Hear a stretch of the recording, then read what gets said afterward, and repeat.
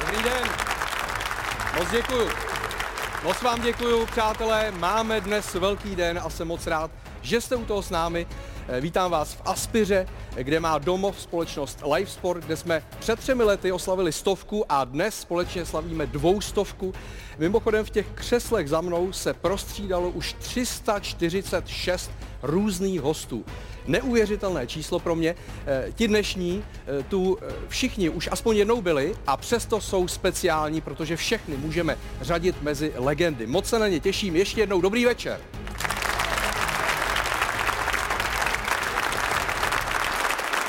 Gratulací už pár dorazilo, ale teď mi do ucha říká režisér Vojta Nouzák, že přece jenom tahle gratulace by měla být naprosto výjimečná, takže pokud spojení funguje, tak míříme teď živě na Pražský hrad. No, tak podívejte se, já velice zdravím váš program Tiki Kaka, který je mým hned druhým nejoblíbenějším programem hned po výměně manželek. A velmi rád bych sem pogratuloval k vašemu 200. vydání. Nicméně neučiním tak. Ptáte se proč? No, protože jste při příležitosti vašeho 200. dílu pořadu Kiki Kaka zapomněli na svého největšího kanonýra, a to je pan Švancara. Pan Švancara, ten mě vždycky pobaví. Dnes vidím, že žádná Švancara, a dokud nebude Švancara, nebude gratulka. Aha, tak nebyla to úplně gratulace, já myslím, že asi to můžeme přerušit.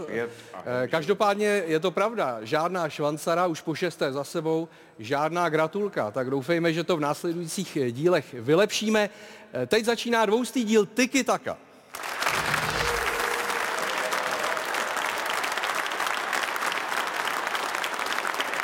Prvním hostem je legenda českého fotbalu, má druhý nejvyšší počet startů za národní tým, má titul se Spartou i se Sláví, Karel Poborský. Hezký večer. Další host, stejně jako Karel, oblékal dres pražské Sparty i pražské Slávie, ale legendou se vlastně stal až v dresu plzeňské Viktorky, se kterou získával tituly jako hráč a teď ten poslední získal i jako asistent Michala Bílka, Pavel Horváth.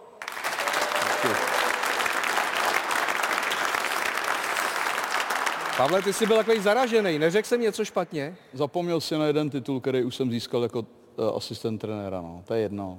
Ono jich je tolik, to... Jo, hodně titulů, ale jsem moc rád, že vedle Pavla sedí další legenda, teď musím říct toho mého řemesla, moderátor, který Všechno Party začal vysílat už v roce 2005, aktuálně na čísle 671, podle mých informací. Je to samozřejmě i scénárista, textař Karel Šíp.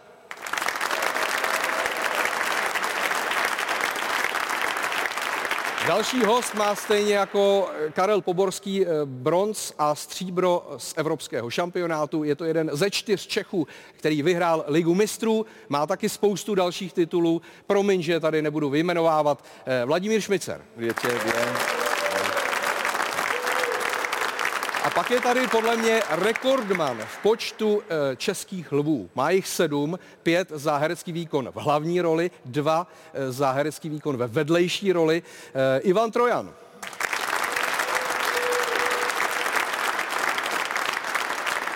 Ivane, musím se zeptat, 7 českých lvů, mně to připadá, že to něco podobného, jako Messi má 7 zlatých míčů. Je to podobné? Mě to spíš evokuje jako 7 statečných, já to mám spojený, jako s tím ten film se mi líbí, tak 7 lvů mi přijde, že takový hezký, jako hezký číslo. Teď byly lvy bez tebe, Ano.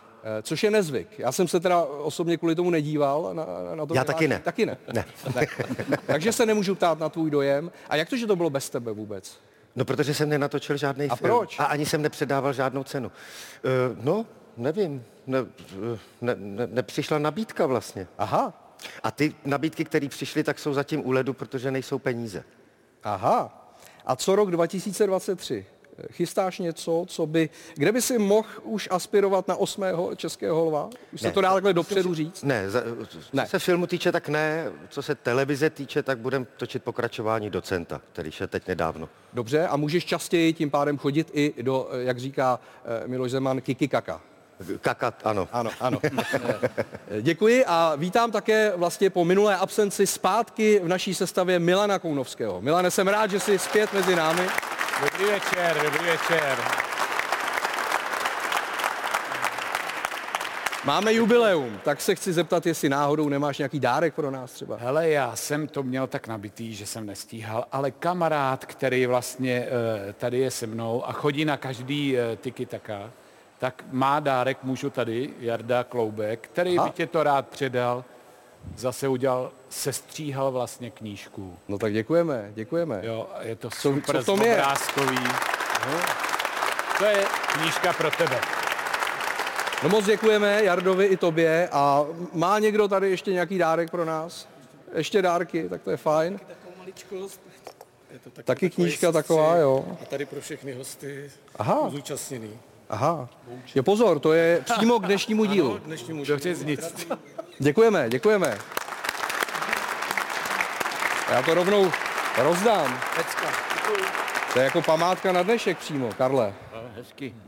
Děkuji. Tak. Ještě tady prolistujeme jenom tak jako rychle na kameru. Samý fotbalisti. No, ale jaký, člověče? Hezký. Moc děkujeme. Já vím, že další z vás taky mají nějaký dárky, možná se ostýcháte, tak potom po natáčení jsme k dispozici. Že jo, Karle? Ano. Jo, ale máme tady dort, tak jak se ti, Karle, líbí? Druhý Karle teda. Dort? No. Můžeš to nějak rozlišovat jako Karel? Říkej mi Kájo. Kájo? Souhlasíš s tím? Mluví mě, Kájo. A nebo Karlovi říkej Kájo. Kájo. A nebo Kájínku. To mě ne.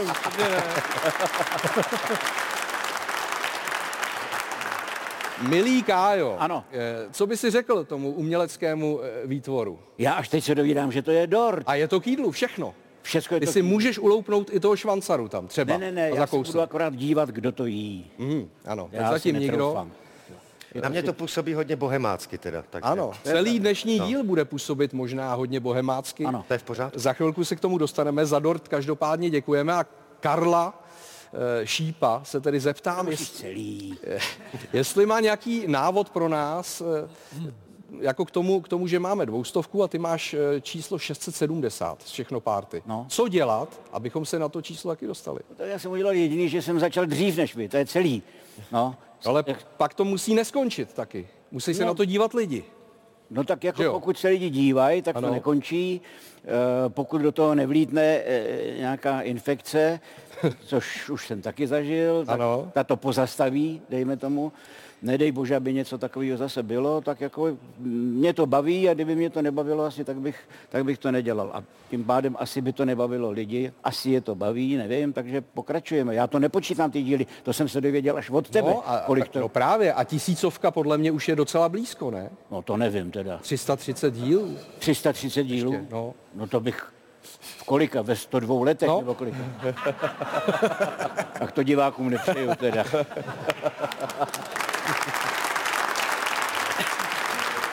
Ale pozor, Karel Šíp, Ivan Trojan jsou tady také proto, že si rozumějí s balonem. Koneckonců můžeme se podívat na dokumentaci, fotodokumentaci a zeptám se, Karle, na tvoje přednosti a případně fotbalové slabiny, jestli nějaké máš. Slabiny nemám, já mám výhodu, já jsem takzvaný levák, to znamená, já jsem teda předělaný levák, já mě ve škole předělali, že píšu pravou, ale kopu, hraju tenis, všecko jako levou, čili levý křídlo je nedostatkový zboží. Ano. Proto já jsem, kdykoliv jsem přijel hrát, tak jsem hrál, takže moje silná slabina je centr prostě z levýho křídla, to prostě... To je tvoje silná To je slabina. moje silná stránka. Jo, stránka, dobrý. Já jsem ti na začátku řekl, že slabiny nemám. Aha. No dobře, a o Ivanovi vím, že kromě fotbalového umění je taky skvělým dirigentem a možná i kibicem, co jako slýchám od spoluhráčů. Jo. A že to je až někdy nepříjemný. A to jsou pomluvy. Opravdu? To tak dobře, no, já... Šmíc, co jsou to pomluvy? Dobře, já to vysvětlím. No, hrál jsem vrcholově sport a nerad jsem prohrával. No, a mně se to nějak se toho nemůžu zbavit, takže jsem rád, když hrajeme jako z legrace jen tak když se to dělá poctivě a pak mě ten fotbal baví. No, tak je pravda, že pak někdy i třeba Vláďu mu řeknu, ať se vrací. Ano. Ať ne. Dopředu můžeš, ale zpátky se vrací. Láďo, řekne to takhle? No, tak Tímhle způsobem? No takhle ze začátku možná, ještě zápasů, ale třeba už o poločase, když to není podle jeho představ, tak to dovede být i ostřejší někdy. Ale to třeba ve 20. minutě okolo tebe běží a řekne ti třeba, tak už by si měl začít hrát naplno, ne? Tak jako dloubneš pod žebro, trošku. Tak jako jo, no? Protože my se tam snažíme a jim je hloupý jako se tam předvádět, ale někdy to přeženou, takže my se můžeme uštvat tam a oni furt tak jako pijánko. Ty máš taky, Karle, k tomu něco? My jsme spolu taky hráli ve Varech a taky běžela nějaká 10. minuta, začal mi radit, ať jdu jako honem rychle do zádu. Já se smál jako ty teď. Co se tlemíš? Tak jsem se přestal smát a běžel jsem do.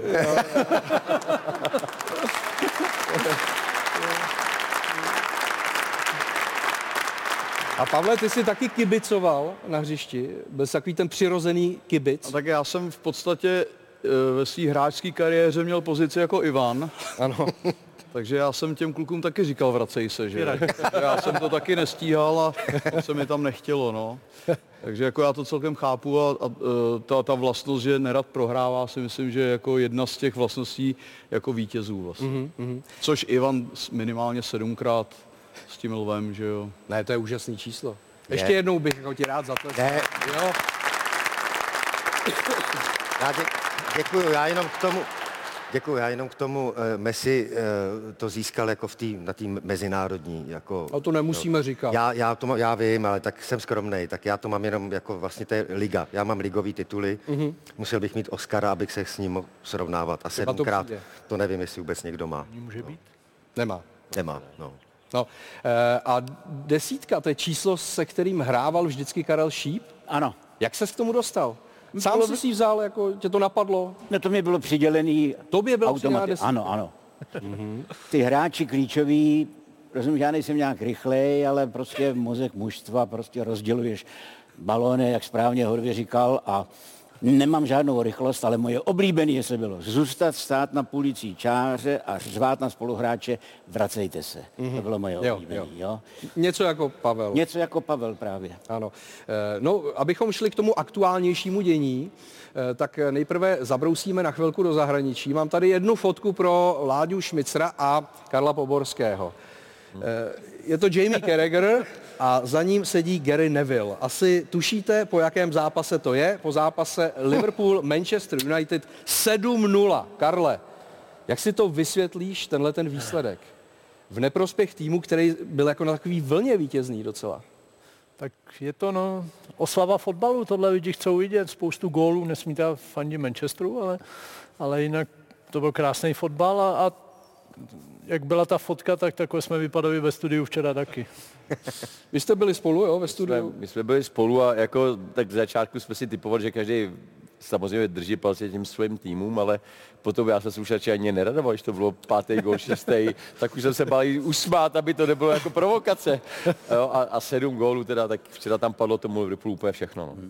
Aha. Je to třeba, řekněme, rozhodující nádech pro Jurgena Kloppa a Liverpool po té, řekněme, hodně spackané, zatím spackaně vypadající sezóně? Rozhodující asi ne, ty zápasy jdou rychle za sebou, zase je čeká ne sice tak zvučný tým jako Boura na Bournemouthu, a když tam nevyhrajou, tak jako to zase jsou jakoby zpátky, takže ono těch zápasů je hodně. Každý zápas je důležitý, to víme. No, konec konců to ukázala i naše nejvyšší soutěž teď o víkendu. My se dostaneme, Pavle, k zápasům Plzně. Ještě říct jednu věc, jak Karel říkal, že to byla oslava fotbalu, tak podle mě kluci z Manchesteru oslavili vítězství v poháru a možná proto dopad ten následný. si to na hřiště. Nejsou zvyklí. To za vás to fungovalo jinak, ne? To já nevím. Ne? Tak vy jste asi taky uměli slavit v té řekněme, první takové plzeňské éře. Je rozdíl, když slavíš každý týden, nebo takhle jako Manchester jednou za sezónu. Za 6 let. No ale k těm soubojům z čela tabulky ve Fortuna lize se dnes netradičně jako dostaneme až ve druhé části pořadu, protože tady máme dva bohemáky, tak se zaměříme právě na klokany, protože, přátelé, nevěřil jsem, že bych to někdy vyřknul, ale Bohemka hraje o Evropu, už je v semifinále domácího poháru a také je v té skupině o titul ve Fortuna lize, potvrdila to i teď o víkendu vítězstvím v Liberci. Tak pojď, vole, Ranta Jakubec, nazdár. Ty vole, Zdeněk Prokeš. Pojď sem, Tibor Mičinec! Ty vole, nazdár! Kultovní Jirka Luňák na ně ve své vlastní fantazii možná stačil. V reálu před 40 lety legendární klokany kolem Mičince nebo Prokeše pokořil málo kdo. Mužstvo trenéra Pospíchala v historické sezóně 82-83 získalo dosud jediný mistrovský titul Bohemky a v poháru UEFA ho až v semifinále zastavil Anderlecht. Historii i přes obtíže částečně psali v minulém týdnu taky aktuální nositelé zeleno-bílého dresu. Pro nás to byl náročný týden, já jsem o tom mluvil, my jsme prodělali prostě virózu 14 dní hodně silnou, nevím, jestli to byl covid nebo viróza, to nikdo dneska neřeší a ještě střevní, takže ty hráči toho mají plný zuby a před nima smekám, jak to odmakali. Ve středu svěřenci trenéra Veselého utnuli naděje Slovácka na obhajobu pohárového triumfu. Klokani díky gólům Čermáka a Hůlky vyhráli 2-1 a po druhé samostatné historii proskákali do semifinále soutěže. Včera v lize oslavili vršovičtí dokonce premiérové 3 body v Liberci. Na stadionu u Nisy se o výhru 3-1 a posun do skupiny o titul postaral především dvougolový ex-Slovaňák Jan Matoušek. Já k Liberci mám blízký vztah, mám tu hrozně kamarádů a hlavně jsem jim vděčný za to, že mi pomohli jako v nejtěžších chvílích, kdy jsem býval hodně zraněný, takže bych řekl, že mě vytáhli jako, řekl bych sprostě, ale nebudu to říkat a proto jsem neslavil. Tím, že se ta tabulka takhle vyrovnává, tak já vím, že každý kouká pod sebe, my chceme být takový pozitivní, koukat spíš nad sebe, nebejt takový přezdisráči, když to takhle řeknu. Pro nás jsou to strašně důležitý 2 vítězství, ať už v tom poháru nebo i dneska.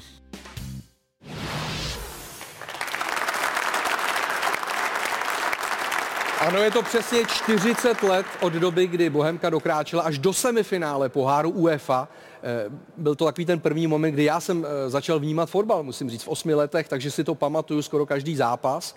Pak vypadli tedy s Anderlechtem Brusel. Je dobré si to, Karle, právě teď připomínat, že už ta současná Bohemka může být té Evropě tak blízko? Já jsem jako skeptik v těch věcech, tak těch kol je dokonce ještě hodně, to se může stát všecko možný, aby se na Bohemce mluvilo o titulu.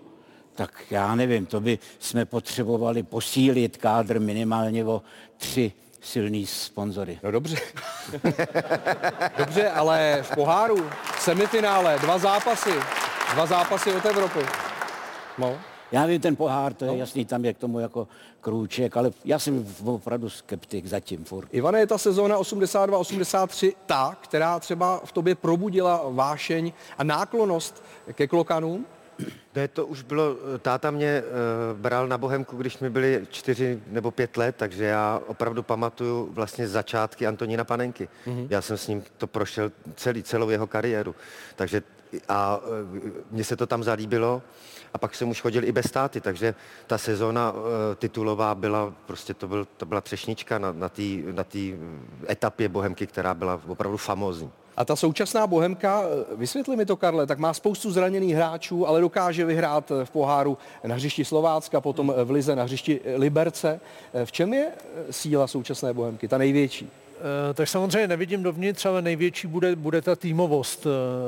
Trenér, který je nohama pevně na zemi, nedělá z toho žádnou velkou vědu, přitom je to velice kvalitní trenér, dobře připravený na tuhle soutěž a to mužstvo mu věří a táhne, jak se říká, za jeden pro vás a na tom hřišti je to znát, že ten duch vítěznej tam je a ta vůle vítězit taky a pak jsou z toho takovýhle výsledky. A přitom Bohemka aktuálně je nejhorším týmem v domácím prostředí z celé ligy, což moc nechápu teda, protože na Bohemce se všem hraje špatně, ale venku druhý nejlepší po Plzni. Ale vy přivítáte Bohemku za řekněme pár dní, ne? No, tak musí se to nějak změnit prostě už. No. Já jsem jenom chtěl říct, že na Bohemce jednak jako se hrozně hraje prostě pro soupeře. Ale zase já tam chodím rád i na ty zápasy, které se mě vůbec netýkají, protože tam je nejlíp vidět jako z celé ligy, ta tribuna je prostě blízko, ten kontakt, byť třeba Petr Rada tam měl velký problémy s těma divákama, což vlastně jako chápu, protože tam to dostaneš opravdu i se mnou. I od vás, no.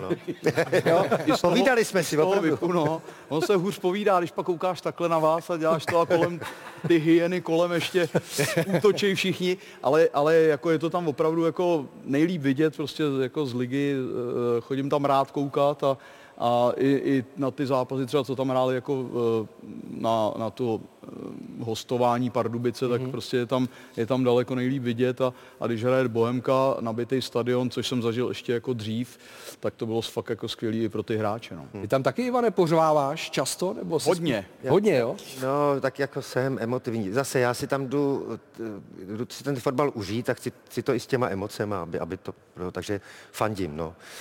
Považuji se za součást toho týmu. A jako seš až nepříjemnej v tom, používáš třeba nadávky nějaký? Ne, to se snažím, ale ne vždycky. Ale žádný citáty ze Shakespearea tam nebyly. Ne, to taky ne. I když nějaká vražda tam možná mohla padnout v zápasech třeba se Sláví, se Spartou nebo s Plzní, měl jsem občas takový podezření, jako jo. Takže... A na venkovní výjezdy zatím? Občas, jo? No, chystáš se do Plzně? Teď jsem byl v Mladý Boleslavi na Hradci, což vyhráli, takže to bylo moc hezký. Do Plzně? Nevím, kdy to je. Za 14 dní. Za 14 dní. No, kouknu si do diáře a proč ne? Proč ne? Vláďo, už jsem tady naznačil ten pohár. Bohemka je v semifinále, to znamená 2 zápasy od Evropy. Teď je potřeba nacvičit los, dá se to tak říct, protože může dostat Spartu, Slávy nebo České Budějovice. No, tak a to zřejmě nejde nacvičit los, ale překvapili tou výhrou na Slovácku, hodně překvapili. Nečekal jsem, že tam Bohemka vyhraje a vůbec ta jejich na Slovácku hraje pohár a vůbec ta jejich venkovní forma je teda hodně překvapující, zvlášť s ohledem na moji Slávy, kde my venku nemůžeme vyhrát, tak Bohemka vyhrává, kde chce prostě, no. A když se vrátím k tomu losu, tak ty jsi takový vrchní losovač z pohledu UEFI, nejezdíš často losovat? Tak já jsem ambasadorem ty konferenční ligy pro letošní takže losuješ. Takže musím vlastně to každý kolo, co se hraje, nebo když je potřeba losovat, tak tam jedu a losuju. No a jsou ty míčky některý, že jako úplně nahřátej strašně moc a některý zase je jak led, je to tak? Tak jako někdy se můžeš spálit, no. Ne, tak to se vždycky říká u nás, že musí se tomu pomoct, tomu šestičku jít naproti, že jsou nahřívaný balónky a tohleto. Na UEFI jsem se s tím nepotkal a v Čechách po mně nikdo ještě nic losovat nechtěl, tak ti nemůžu říct, jestli o čem to je. Naposled jsem akorát losoval chaberský ples, tombolu a ta byla čistá jak křišťálově čistá. Co byla hlavní cena? Kanec. Jo, kanec. Já myslel tanec. Ne, kanec. S Láďou Vískem nebo s tanečníkem. Ne, kanec to byl, jo. Ne, kanec. A kdo to vyhrál? No, zrovna to vyhrál jeden pán, který ho v Chabrech nikdo moc nezná. Tak to bylo překvapení. Teda většinou je to pro místní, ale tohle to nikdo jsme ho moc nezná. Tak to bylo čistý teda. Možná doporučíme Vláďu Šmicera na los semifinále Mall Cupu, aby... Ne? Ne, to ambasadorem je, nebo myslím, že je Honza Koller. Jo. Pro letošní rok, takže... Jo, Honza vytáhne ty 4 balonky na jedno. Takže doporučuji.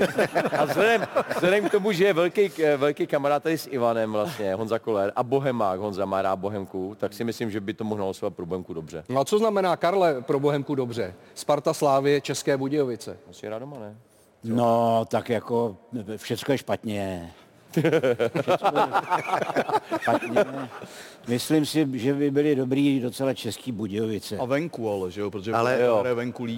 Bohemka dala Českým Budějovicím 6 bodů teda, jo, v téhle sezóně. A to je ani nevím, to je na jeden zápas? Ano, to je na jeden zápas. No, tak Budějice, to je jasný. A říkám to záměrně, protože tady sedí Karel Poborský, že já si a kdykoliv ho vidím, tak ti to vždycky připomínám. Já nevím, jestli jsi na tom zápase byl, ještě si hrál za Český Budějovice. Takhle podél tribuny si šel s balonem, poskládal 4 beky, takhle padali jak v kuželně, až klajně. Pamatuješ si na to? Nepamatuji. To byl každý zápas. To bylo strašný, opravdu. Tam leželi chudáci a až klajně a nacentroval si gól příšerný. Takže já bych jel do Budějovic. S Ivanem pojedeme do Budějovic. Takový kotlíček malý, ne kotel. Kotlíček tam uděláme v Budějovicích a budeme... Ale oni fanoušci jezdí, jako. Takže tam se můžeme... Jo, já ještě nebyl nikdy. No. Jo. Vidíš.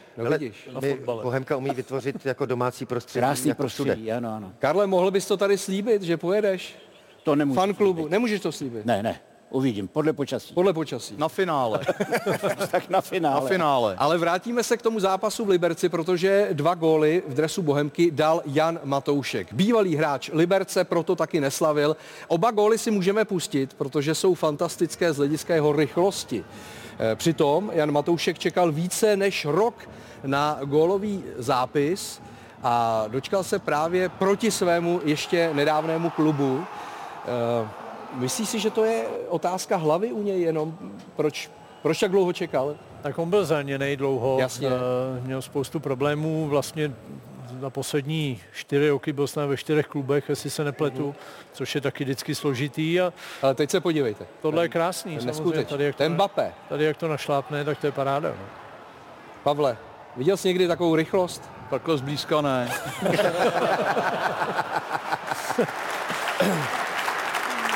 Já myslím, že zrovna Karel tady se Šmícou takovýhle góly určitě párkrát dali. Já teda těžko si nespomínám. Já taky ne, promiň.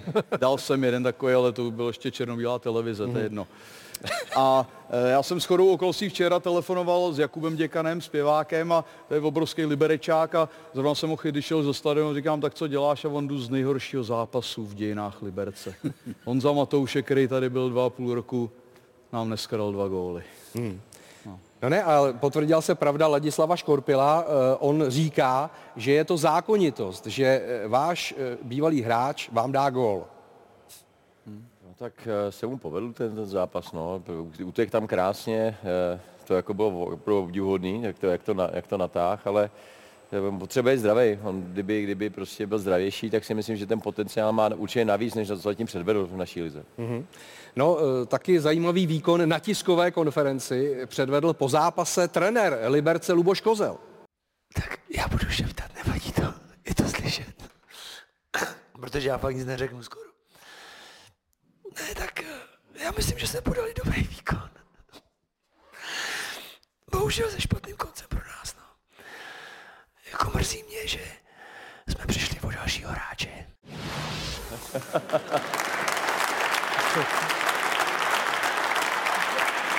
Co, Ivane, můžeš dělat, když se tohle stane tobě, třeba na jevišti? Zažil jsi to někdy? Zažil, no. To je blbý. Mluvíš pak stejně, nebo... Ono dá se tomu rozumět, ale je to nekomfortní jako věc, takže nemůžeš se opřít do toho hlasu. Musíš hrát tak jako... A Davidské divadlo je malé, ale že jo? To tomu nahrává. Je, ale my jezdíme hodně jako po republice a tam to jsou ty sály někdy jako opravdu velký, takže to je těžký. Někdy se to řeší i tím, že, protože herci hrajou často i nemocný, aby se zachránilo představení, tak se někdy pomáháme portem taky třeba. Aby se to. Ale tady je vidět, že ty hráči liberecký toho trenéra opravdu zlikvidovali. A musím říct tomu Matouškovi, že on hrál taky za Příbram, že tam začínal. Ano. A že to byl takový katan Bohemky. On takovýhle góly, jak dal teď Liberci, tak dával Bohemce. Náběh za obranu a už ho nikdo nechyt. A myslím, že 2 určitě, možná i 3 dal Bohemce. Hrál i za Slávy, hrál i za Jablonec. No tak mu budeme držet palce, aby se mu vyhýbala zranění. Mimochodem, ty taky hodně křičíš. Jsem zrovna chtěl říct, že samozřejmě je to jako směšný, ale je to jako stává se to poměrně často podle mě, jako když jakýhle počasí venku, a to není sranda, obzvlášť, když to mužstvo nehraje podle těch představ toho trenéra, tak jim chceš pomoct tím svým verbálním projevem a někdy to dopadne takhle, no. Tak příště si můžeš pomoct sportem taky. Buď, anebo můžu nabídnout Lubošovi jako lekci techniky mluveného projevu. Jo, že si ten hlas musí posadit jako v té emoci, jako se sklidnit nějak, jako a pěkně to takhle, no. A nebo... A ukáž ještě, jako máš nějaký techniky na to vyloženě? Musíš to posadit sem, bránit se, nervat to krkem. Rval krkem, evidentně. Rval to krkem. Rval to krkem. Já jsem že by mohli dát klokánka bonbon, víš?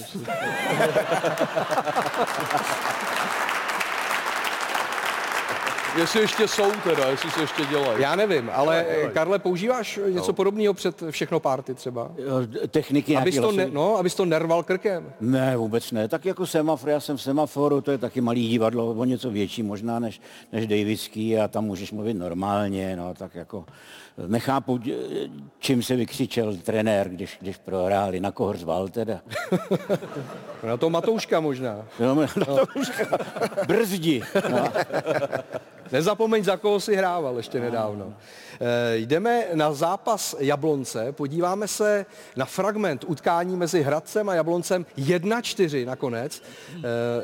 Trefil se Jan Chramosta dvakrát, první branku dal krásnou z přímáku. Jan Chramosta prožívá životní sezónu, dal 10 gólů, má 6 asistencí. No a pak se podíváme na to, že to mohlo skončit i víc, jenže Tomáš Hybšman neproměnil pokutový kop.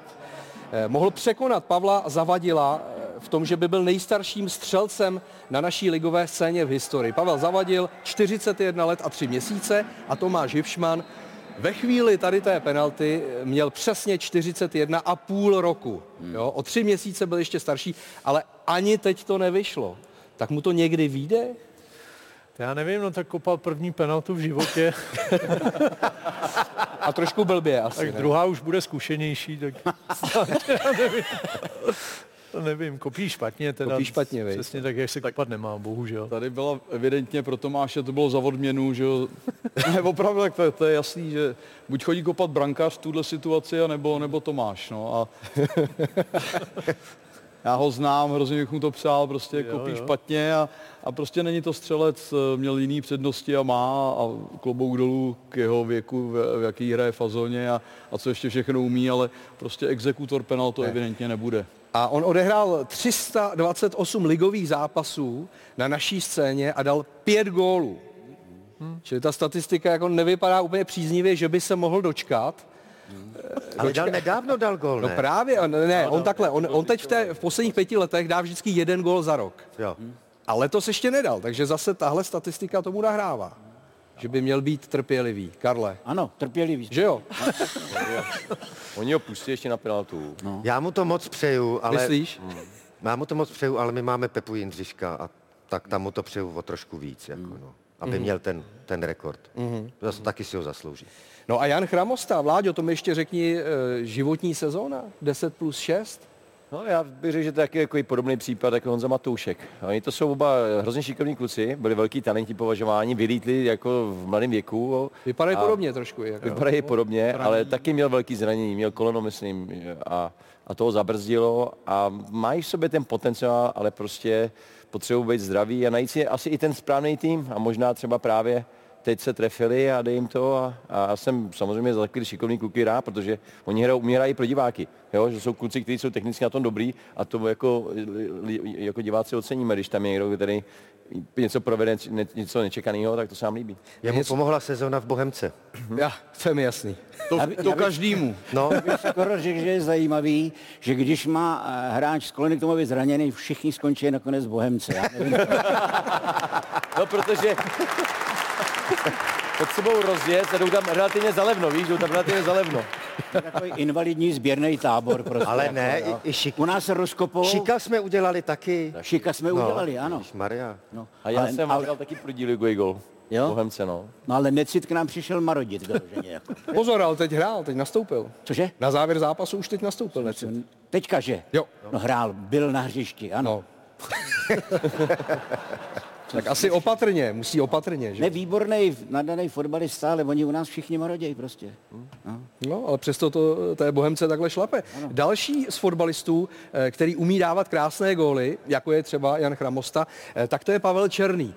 V dresu Pardubic. 1-1 zápas s Baníkem Ostrava, hned úvod utkání a podívejte se na veterána Pavla Černého, dát to takhle přes hlavu. Nevím, jestli to můžu, Láďo, úplně nazvat nůžkami. No nůžky to nejsou. To nejsou, že jo? Ne, tohle bych nazval jako kop přes hlavu, ale ne nůžky. Pavle. Já bych jako nechtěl komentovat ten gól. Za mě, já znám jeho tátu ze Sparty, je to podobný typ. Klobouk dolů, já když jsem ho viděl, kolikrát se roztyčil, tak jsem si říkal, že prostě nemůže zvládnout celý zápas a je fantastický, proto mužstvo odvádí tolik práce jako málo kdo. Evidentně za mě jsou tam mladší útočníci a stejně se přes něj nedostávají, takže tu roli svojí tam má a tenhle gól perfektní Pardubicím se teďko daří a zaslouženě, protože tam mají takovýhle hráče, který hrajou srdcem a jsou schopní obětovat i svoje zdraví pro ten klub a on je fakt jako skvělej. Já hrozně rád koukám, když on hraje, protože hraje tělem dobře, což ho k tomu předurčuje ta postava. Určitě nikomu neuteče, ale je to prostě týmový hráč a chtěl bych s ním hrát a trénovat. Hezky jsi to řekl. Ale ta technika kopu. Já jsem si teď představil, jak Karel Šíp dává gól nůžkami. Stalo se to někdy? Mohlo by se to někdy stát? Ne, to se opravdu nestalo. Já jsem nikdy ani zády k bráně nikdy nestál, jako abych... Prostě, proč bys to dělal? No, proč bych to... Já pozor, jako jestli tady kdo dal 5 gólů jenom do teďka, ten Hipšman. Hipšman, no. Já jsem dal v životě 620 gólů. Za 30 let. A je to.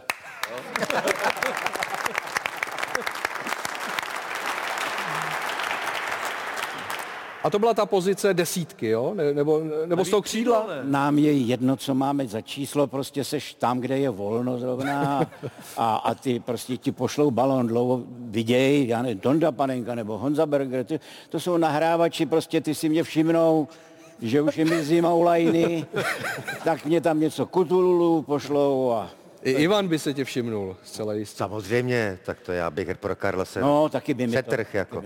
A že by na mě někdo řval, dej nůžky, to jsem neslyšel celý život. Ani od manželky. Od manželky, jo. Dej nůžky.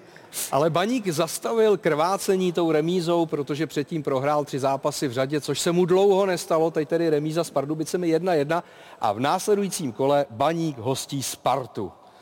Jak to je pro Baník samozřejmě zápas roku, že jo? Pro fanoušky, pro hráče, zvlášť doma. Jak ten zápas může vypadat? Je to tak jak může vypadat, to uvidíme, ale z pozice Sparty do Ostravy to je vždycky válka a jak tamní fanoušci, taky spartianský se na to vždycky připravějí. Vždycky je to nepříjemný pro policii, pro všechny. I hasiči se připraví. I hasiči, všechny ochranné složky jsou v pozoru a uvidíme, tak Baník neprožívá dobrý období, samozřejmě favoritem je Sparta, která teď v posledních kolech jde nahoru, nebo tak vypadá, takže asi by odtaď měla přivést body i k tomu, co se děje v tabulce, jak se to hezky srovnalo, tak už po tomhle kole by mohla být první. Ty jsi v dresu Sparty zažil na Baníku nějaký klidnější zápas? Ne, musím říct, že ne, že tam je to vždycky opravdu válka a nebude to jiný i tentokrát. Mm-hmm. No, já to teď na chvilku přeruším, protože mám informaci od režiséra, že je nachystáno další speciální přání. Tentokrát je to přání od dámy, která moderovala v televizi řadu let talk show a tu naší prý sleduje velmi bedlivě, protože je to fotbalová faninka. Dobrý večer. Dnešní téma je, jak si užít fotbal pro všechny, že? Já mám radost, že u příležitosti 200 tiki-taky mohu konstatovat, že fotbal je dneska opravdu pro všechny. O čem jsme se nedávno přesvědčili, že? A fotbalista může zůstat fotbalistou, i když je, řekněme, trošku jiný, že? Malinko jinačí, má jiné preference, zkrátka někdo má rád holky, jiný zase vdolky, že jo? Asi víte, o kom je řeč? Takže, pane Horváte, stojíme za vámi. I fotbalista, který mám trošku nadváhu, patří do fotbalu. A my stojíme za vámi, že jo? Já vám rozumím, já mám taky trošku nadváhu. Takže moje poslední rada je, neříkaj ti tyčko, stejně svlíkni tričko. No tak děkujeme, byl tam přímo vzkaz pro tebe, Pavle, že fotbal je pro všechny. Je to milé, no. Jo. To milé. A nedémonizuje se... na tebe takhle někdo vzpomene. Prostě. No právě, a není to, že řekněme, jako až moc zveličované ta nadváha v uvozovkách směrem k tobě? Není otázka pro mě. Tak jako... Takový jako klišé, víš, celou kariéru se s tím možná musel potýkat. Tak někdo byl rychlej, no, někdo uměl kličky a já jsem byl tlustej, no. Tak... A nějak ty to nebrzdilo? Bylo mi to jedno, když jsme vyhráli, tak mi to bylo jedno, no. Asi benevolentnější třeba k současným svěřencům, co se týče životosprávy? Nebo ne? Naopak. Nebo si jako pes? Naopak. No tak dá se říct, že umím přivřít očko, ale ne, myslím si, že já si myslím, že teďka jsou ty kluci už úplně jiný, jako ta generace, myslím si, naše k tomuhle měla trošku jiný přístup, ale zase na druhou stranu jsme věděli, že kdy je zápas a jak se na něj připravit a ty kluci dneska, když jdou slavit, tak samozřejmě to na nich vidět je a myslím si, že si úplně tolik toho nedovolí, jako jsme si dovolili my a zase každý je zodpovědný za ten svůj výkon a když to někdo přetáhne, jako třeba kluci z Manchesteru, ne. Jo, já myslím jako Karel. Jsi úplně lek, ty. Karla, jestli můžu říct, tak jsem snad nikdy neviděl, že by něco... Já tebe taky ne. No, jak říká paní Halina, fotbal je skutečně pro všechny, i tenhle pořad je pro všechny. Vystřídalo se tady téměř 350 různých hostů a musím říct, že někteří byli doslova nezapomenutelní. Splněním prohrané sázky, projevy náklonnosti nebo ukázka judistické techniky. Za 199 dílů pořadu Tiki Taka se odehrála spousta nezapomenutelných scén a vystřídali se stovky fotbalových odborníků. Tedy někdy dorazili i méně erudovaní borci. Hloškově 16 let. To je ten od Standy syn. Ano. Ne, ty vole. Tak to je v prdeli. Ty vole, to už je horší jak Fenin, vole. Stejně jako tomu je u dnešního dílu, Tiki Taku vždy navštěvovali osobnosti z řad předních českých umělců. Po vypuknutí aféry kolem Romana Berbera nebylo v českém fotbale nikomu moc do smíchu. To samé, co se děje v celé společnosti, se bohužel děje i ve fotbale. Slušný člověk ve fotbale, je-li třeba trenér, tak nemůže mluvit otevřeně. To, že jsme si přestali říkat pravdu, je tragédie. Imaginární představu fotbalového prostředí plného pochopení a milosti vytvořil nositel slavných iniciálů JL alias Jakub Štáfek, který nadaboval setkání Adolfa Šátka s Petrem Radou. Peťo, uklidni se. No, dobrý, to prosím tě, no. Dobrý, všechno dobrý, ne, když se máme rádi. Hele, ale fakt, já jsem to myslel dobře, já to dělám pro fotbal. Já taky, vole, já to taky dělám pro fotbal, ne. Ježiš, pojď se hudla. Dobrý, ty jsi divok, vole. Kde se nachází pravda, se řešilo v kauze údajného rasismu Ondřeje Kudely proti Glenu Kamarovi předloni na jaře. Kontroverzní téma vzbudilo emoce i v diskuzi hostů Tiki Taky. Víc se bavíte, že si to měl odpustit. Já jenom tvrdím, že vlastně už to byla právě ta 90. 88. minuta. Takže ty bys to švanci udělal i přesto, co víš, co se děje potom, bys to udělal. Protože jsi zažil. Udělal bys to, ty bys to udělal. No tak hele, já jsem taky. Udělal bys to, já bych taky rejpal. Ať už je pravda jakákoliv, tak tu už to nevrátíš. Prostě. Teď už je tady nějaká image švanci, ty jsi blázen. Ty jsi blázen. No, když jsme u červených karet, jeden z hostů Tiki Taky na ně byl expert a některé staré křivdy si přímo ve studiu osobně vyříkal i se zajímavým dovědkem. Mně to přišlo divný, že dáš bombu kameramanovi do kamery, takže on mohl jít o oko. Zaplať pámu, že tam nebylo ukázaný v kabině, co jsem udělal. Co jsi udělal? A kluci přišli po zápase do sprchy a tam nebyla ani jedna. Já to všechno vytrhal. Upřímnost nade vše. V aktuálním ročníku pořadu jsme se od Milana Baroše dozvěděli, proč se mu nelíbilo v Mladé Boleslavi. No šílené, no to nebylo ani, já jsem neměl silu ani na hřiště, říkal, že ráno mě Jarolím vážil, tyhle, když jsem měl o půl kila víc, tak mi řekl, tyhle, musíš zhodit, tak já jsem večer chloustal mrkve, tyhle, jak nějaký, jak nějaký zajíc, tyhle. Je to tak? Je to sice pořád o fotbalu, ale často hostí i zástupci jiných disciplín. Bojovnice MMA Martina Jindrová se dočkala řady otázek přímo na tělo kvůli svému předzápasovému rituálu. Musí mít sex před důležitým zápasem. Souhlasím, víc takových žen. To funguje i před tréninkem, a pak na tom tréninku podám lepší výkon. Máš dneska trénink nějaký? Od kolika? Za půl hodiny. Počkej to. Já jdu odsaď rovnou. Za měsíc to bude 5 let od asi nejvýraznějšího vystoupení hosta v Tiki-tace. Ano, Martin Fenin názorně ukázal, jak to vypadá, když poctivě nasáváte velikonoční atmosféru. Nácvik a najednou vlastně Mareček a nemají výsledně brankaře. Tomáš Pošulka telefonoval, protože čekal dítě. No.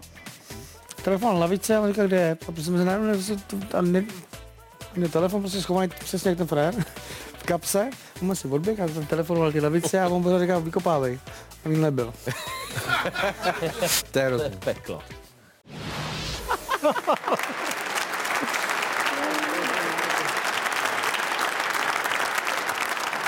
Zdravíme Martina Fenina, který je naším pravidelným divákem. Já se ptám Karla Šípa, jestli mu taky někdo dorazil do Všechno Party takzvaně na Fenina. Ano, stalo se to. To už prostě přijde někdo na jeviště a přivítáš ho a dejchne na tebe a víš, která bije. Takže víš, že musíš pomalejc a modlit se, aby to mělo konec nějaký. A dalo se to odvysílat? Bylo to pak jako vysílat? No tak ono se to střihá, rozumíš, takže... My jsme taky střihali. Já vím, že jste střihali, ale jsou některý, já nebudu nikoho jmenovat, že ne, ale některý prostě jako třeba mají dobrý spalování, jako, jo, že jako cítíš, že si něco dali, třeba Karol Polák. Ano. Tvůj kolega. Jo? Ano, ano. On měřil 2 metry, rozumíš? Takže ti nevadí, že dejchne, cítíš borovičku, protože víš, že on to spálí během těch 10 minut a tak dále. No. Tak zažil jsem už i 3 vodělý hosty, ale to připomínat nebudu. Jako všichni 3? Všichni 3. Aha. Oni spolu seděli v šatně. No. A to kontroluje to někdo to nekontroluje. Nebudu je jmenovat, prostě kreslíři to byli. Milane. Vím, o koho jde. Že jo? No. Štěpán Mareš. Prostě a oni...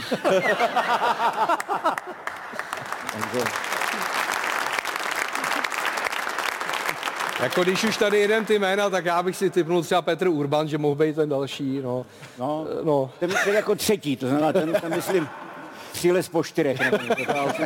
Oni nějak přibývali, tak vždycky ten další byl ožralejší než ten předtím. To bylo strašné. A když se sešli všichni najednou, jo, a začali si říkat to, co si nestačili říct špatně, tak já tam seděl a říkal jsem chlapci, počkej, vole, my jsme dlouho nevěděli, vole. No tak stříhá se to, ale to se modlíš, aby vůbec se tam dalo něco nechat, prostě. Aha. Ale nestává se to často, to musím říct. Dá se odehrát divadlo v podnapilém stavu? Dá. Děje se to? Já to nedělám, ale ne, opravdu ne.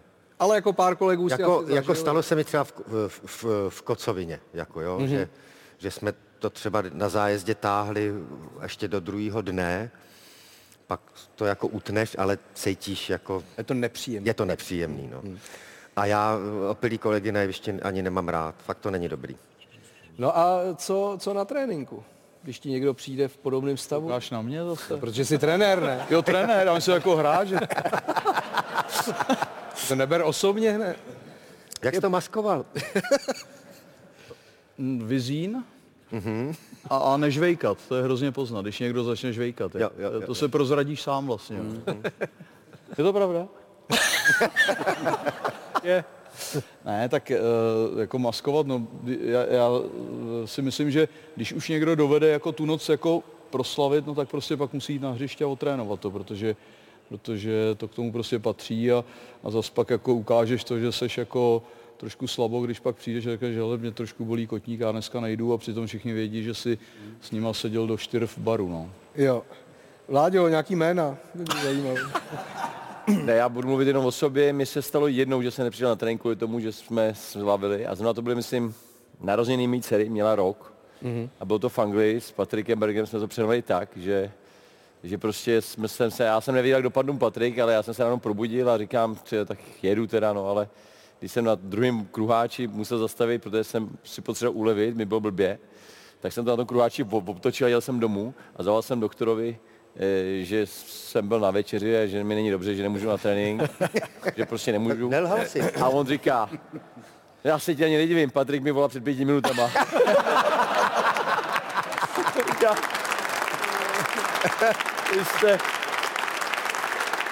Vy jste byli spolu a já jsem říkal, jo, my jsme byli spolu a naštěstí jsme měli českou doktorku, tam, kde jsme bydleli, Olga se jmenovala a ten doktor říká, tak si já za půl hodiny jsem u vás, tak jsem mi musel rychle volat, aby mi přijala, píchla mi injekci, abych přestal zvracet a píchla mi injekci, abych vypadal jako normálně, no. A potom mi to prošlo, ale to bylo jedinkrát, co jsem jako nedal trénink po požití.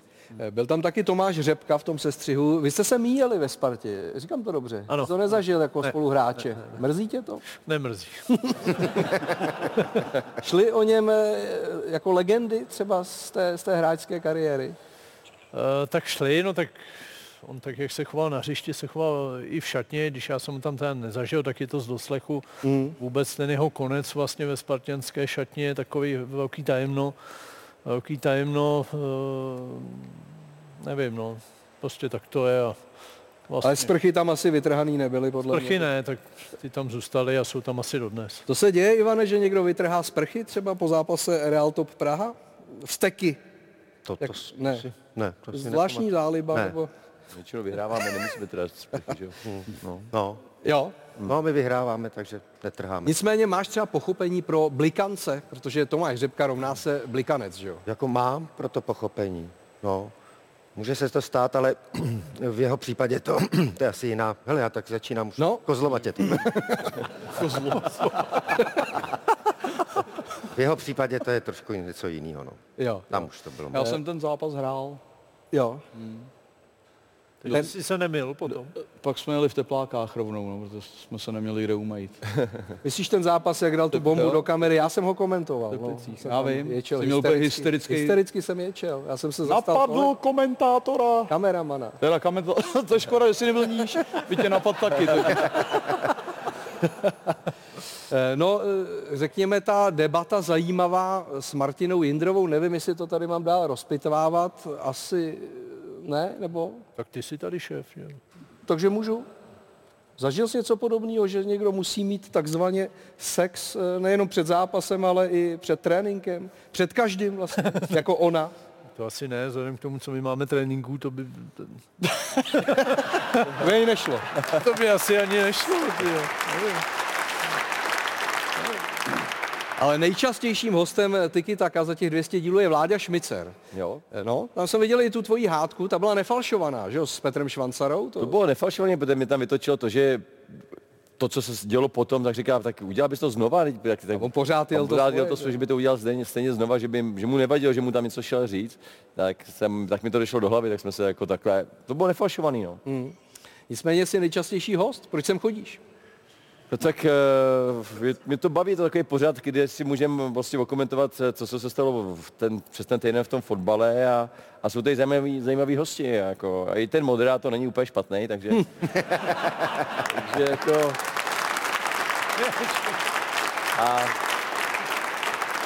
Já myslím, že tohle stříhat třeba nebudem. To tam zůstane. Zasloužil se potles, to asi Rejža nenechá bejt a i lidi baví, je to taky příjemný, Já jsem byl u Karla Šípa taky několikrát pozvaný k němu Několikrát. A musím říct, že jsem si to tam vždycky strašně užil a bavilo mě, vždycky jsem se na to těšil, takže skvělý. Takže tyhle typy pořadů mě nevadí, takový ty vědomostní jsou horší. No. Tak tolik takové ohlédnutí za tím, co jsme tady prožili za uplynulých 6 let. Za chvíli budeme pokračovat, samozřejmě nás v Tiki Taka ještě čekají zápasy těch 3 nejlepších týmů současné Fortuna ligy, tak zůstaňte s námi.